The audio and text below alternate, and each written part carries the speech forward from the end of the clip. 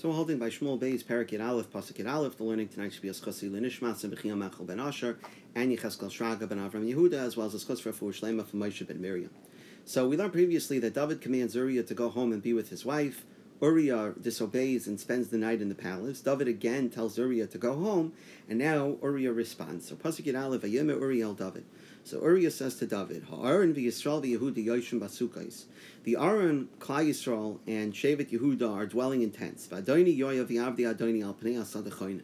And Yoav and the other servants of your master, the other soldiers, are camped out in the field. V'ani avay el beisi lecho v'lishtois. And I should go home and to my house and eat and drink v'lishka v'mishti and be with my wife. Chayecha. I swear by your life, by the life of your soul, that I will do no such thing. So Uriah responds to David that it's inappropriate for me to go home and enjoy myself, to eat, drink, be with my wife, while the rest of Klal Yisrael is out fighting the battle. And the Malbim explains that Uriah's 2 points here are: number one, the Aron is out is not in its resting spot; it's out dwelling in a tent, out by the battle. And Yoav and the other soldiers are completely exposed to the elements; they don't even have tents. They are completely exposed. It's hot by day; it's cold by night, and so they're completely unprotected. And with all that going on, how is it appropriate for me to go home and be with my wife? So he disobeys David's direct order, and based on this pasuk, the Gemara in Shabbos tells us that Uriah was chayiv misa because he was a marid b'malchus, and that's why David was not oiver ritzicha for having Uriah killed, which we'll see he does have Uriah killed, because Uriah was chayiv misa for being a marid b'malchus.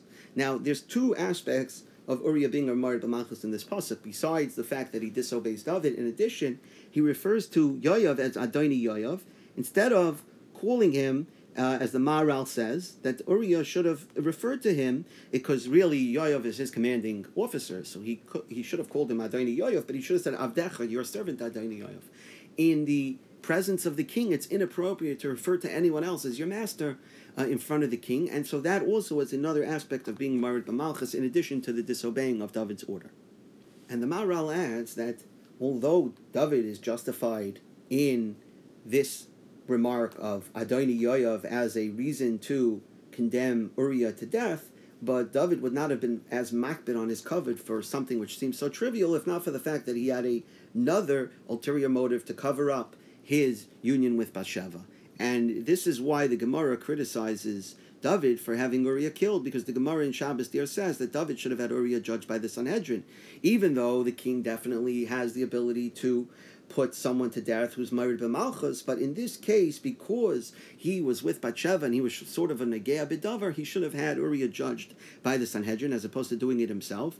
The fact that he did it himself was really showed that it wasn't for the honor of the malchus, but rather it was really to prevent his relationship with Bathsheba becoming public knowledge, and so therefore he was. That's why the Gemara criticizes David for having Uriah put to death. But the actual having Uriah put to death was not an act of ritzicha. The Art Scroll brings down another aspect of why Uriah wasn't married b'malchus, is that he's sort of giving an implied teichacha to David. He's giving mussar to David. He's saying, look, I, Uriah, have the decency not to enjoy myself when the people are out in the field and in danger, and yet you, David, you want me to go home and basically have fun and enjoy myself. That's an inappropriate thing to do. Like, you don't get it. I get it. And so that implied rebuke is also another aspect of being a marid b'malchus. Sefer HaMasakar says that David repeated himself in Pasuk Yud because it was possible that Uriah didn't fully understand what David wanted from him earlier when David made his first request for him to go home. And it's possible also that Uriah didn't intend to disobey. So therefore, David repeated his request to Uriah in Pasuk Yud to say, this is my command, I want you to go home. Now in Pasuk Yud Aleph, when Uriah disobeys outright and explains to David, no, I fully understand what you're saying, but I'm telling you I am going to disobey you, and I swear on your life that I'm not going to do it, showed that he fully understood what David wanted and he still decided to disobey. So based on this second response from Uriah, now David felt justified in having Uriah put to death as a marid b'malchus, because clearly Uriah understood his actions and knew what he was doing and therefore was responsible to answer for them.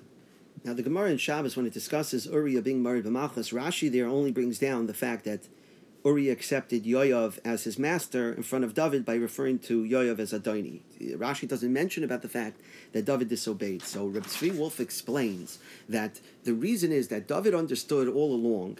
He knew previous to this Maisa that Uriah was a Marid B'Machas, and that Uriah accepted upon himself that he would listen and follow Yoav, whatever Yoav told him, and he disregarded David. So he already had a din of a Marid B'Machas before this.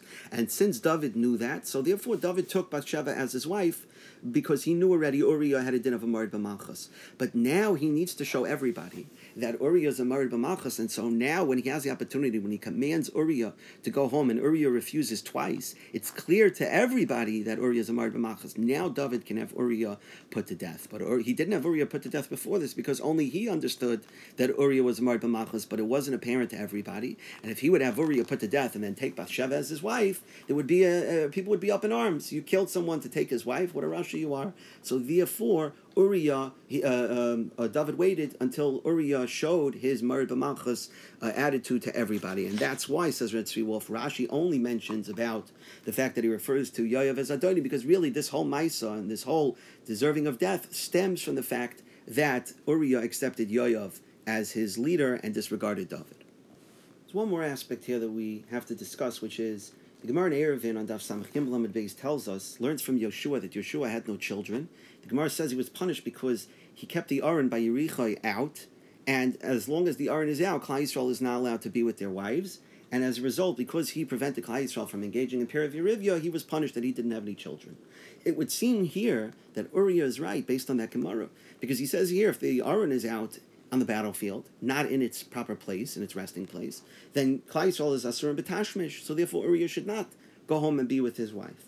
So the Malbim explains that that's not correct, because there were two Aroinos, and that is something that we talked about this year, going way back to Shmuel Aleph, Perek Dalet, Pasuk Dalet, where we talked about the fact that there were really two Aroinos. There was one Aron that had the regular Luchos, and one Aron that had the broken set of Luchos. One Aron would remain at all times in the Kodesh Kodashim, and one Aron would go out with Klal Yisrael to battle. And so it was the second Aron that went out to battle. That Aron, when that Aron was out in battle, there was no din of Asur and Betashmish, and so therefore that's why he was wrong. That's why Uriah was wrong, and Uriah should have listened to David.